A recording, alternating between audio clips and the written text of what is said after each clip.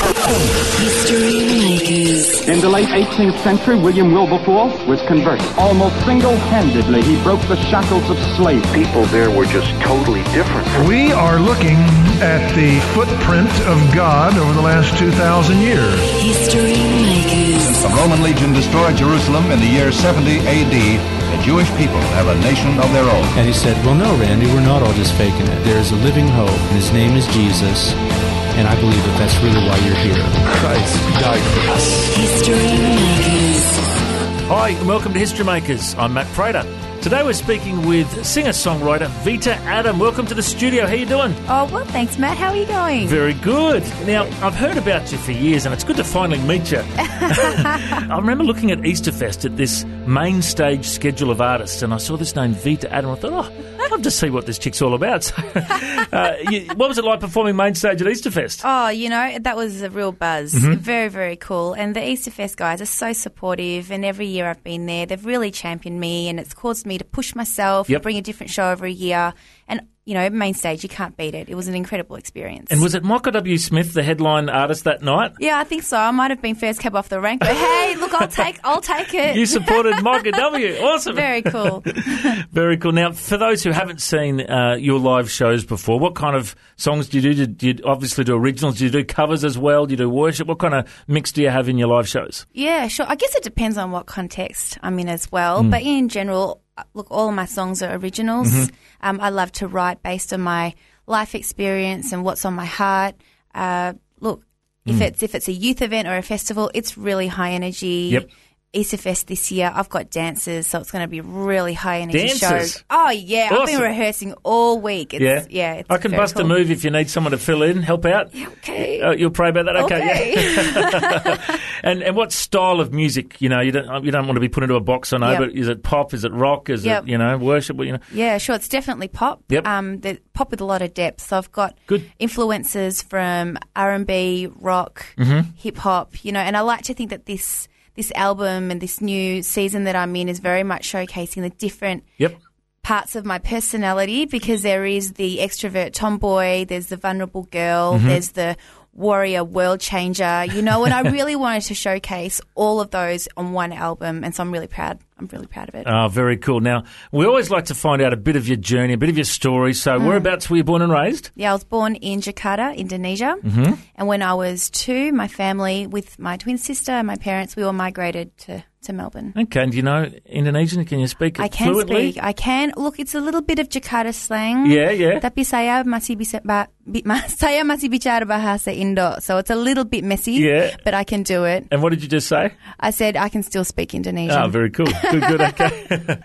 Now, tell us a bit about your upbringing. Did you have a Christian foundation in your life? Yeah, I had a really solid Christian foundation, really blessed in that way. My parents were church planters and had a real heart for the Indonesian students that would come out studying as international students. So they would church plant, and I would be a part of that, and obviously grow up in that environment. And look, I think as the bold one in the family, I always probably wrestled with that a little bit, as you do growing up when you're in that environment, you know, believing it because you are in it or believing it because you want to, and that wrestle as a teenager. So it probably all came to a head when I was a teenager. Okay. Yeah. And what about as a musician? Did you sing as a kid? Were you thrown on the stage at a young age? Or? I was always that girl that loved to be centre of attention. Didn't matter what context it was. So I've really had to pull my head in there. Yep.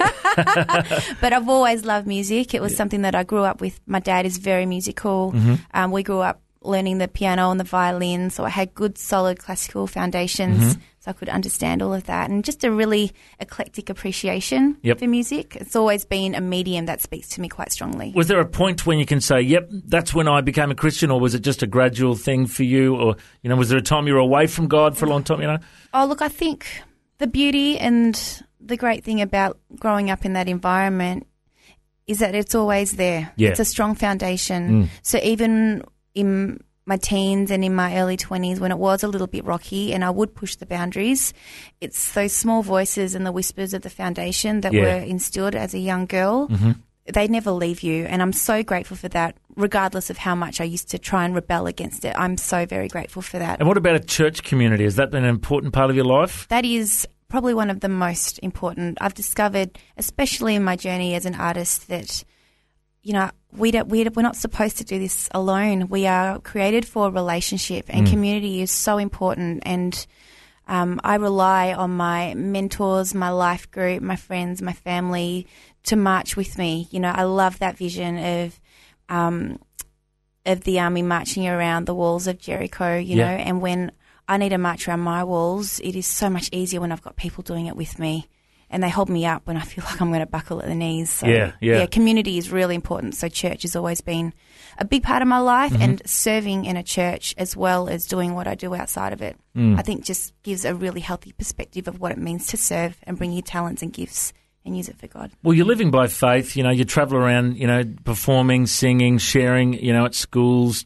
churches, you know, concerts, events, wherever you get along to. And they say that the best training for that is serving in your local church. Yeah, absolutely. Because it gets your heart and your character right, and you know, you focus on doing your best job in your church, and then it prepares you for greater things. Now, you've been quite open on your website, sharing a bit of your journey and your testimonies, and about how a lot of your journal entries really helped you in your songwriting when you were going through a bit of a tough time. Do you want to share that with our listeners? Yeah, sure. It's funny when you discover your calling in life. People assume that it's been there since you were a child, and it absolutely was not the case for me. And in my mid-20s, I came out of a really broken relationship. I was very broken as a young girl, and you know, I'm not ashamed to say that I went to counselling. I got a little bit of help, and being such an emotional person, I was encouraged to express that in healthy ways.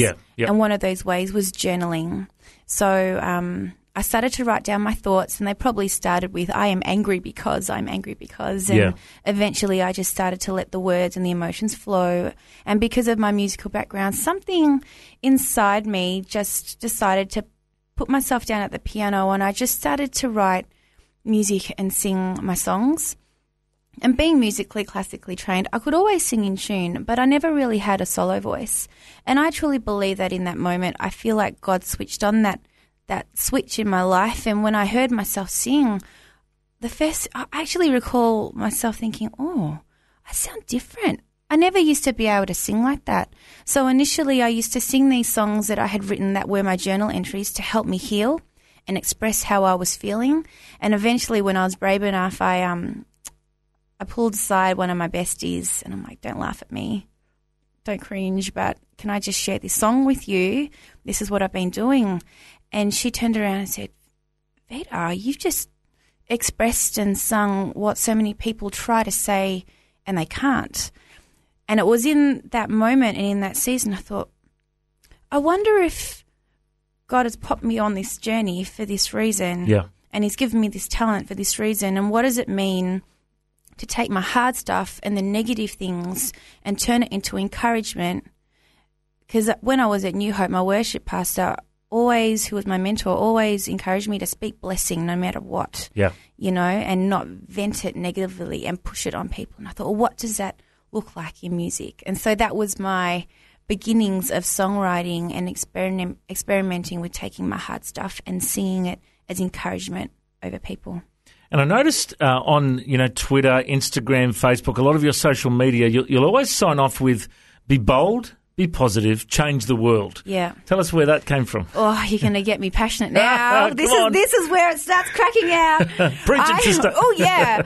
I am so passionate about our young people, and I believe that every generation has a responsibility to walk alongside the next. And I believe that all kids deserve options.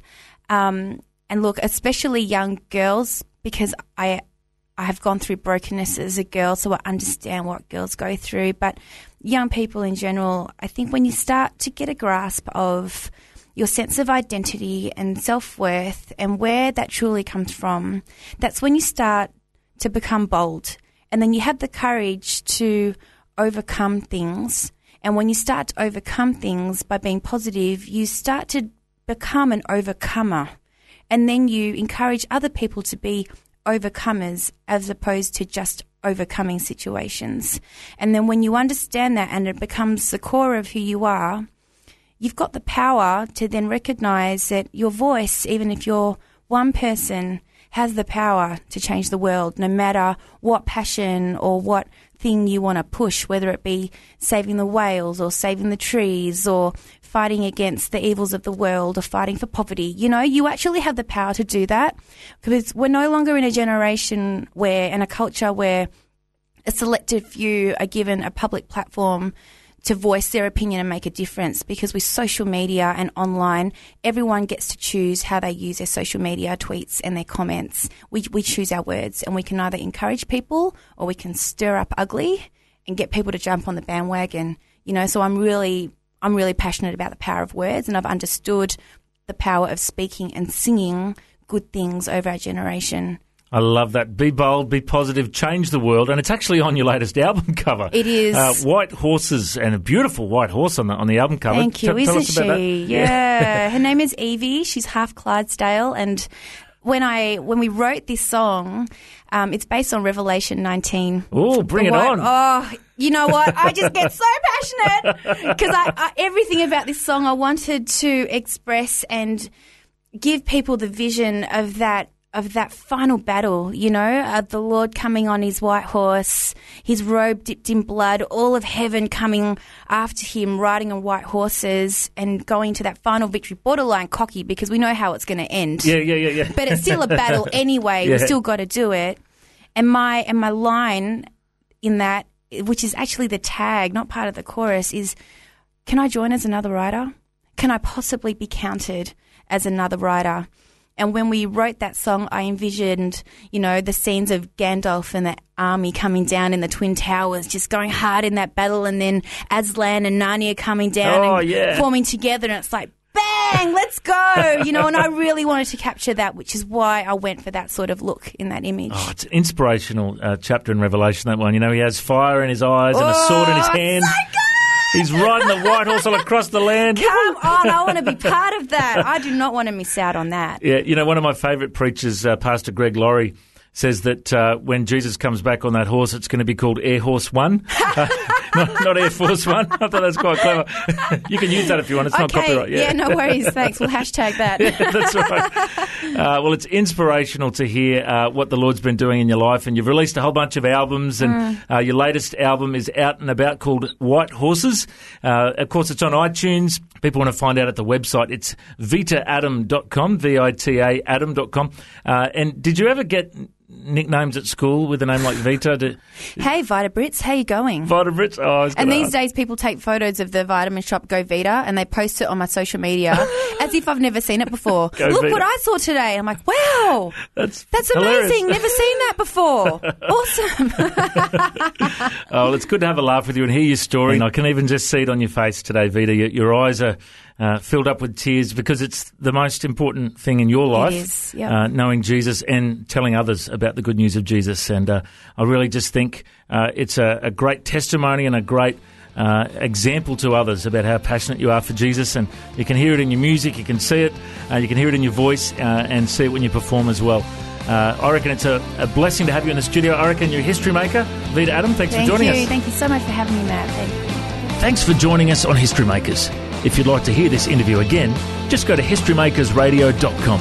There you can download interviews, subscribe to the podcast, make a donation, find out about our YouTube channel, and maybe connect with us on Facebook and Twitter. Just go to historymakersradio.com for more. You know, the vision of History Makers is to share the good news of Jesus Christ through conversation to the nations of the world. Thank you so much for joining us today. I'm Matt Prater. Why don't you go and make history? History Makers.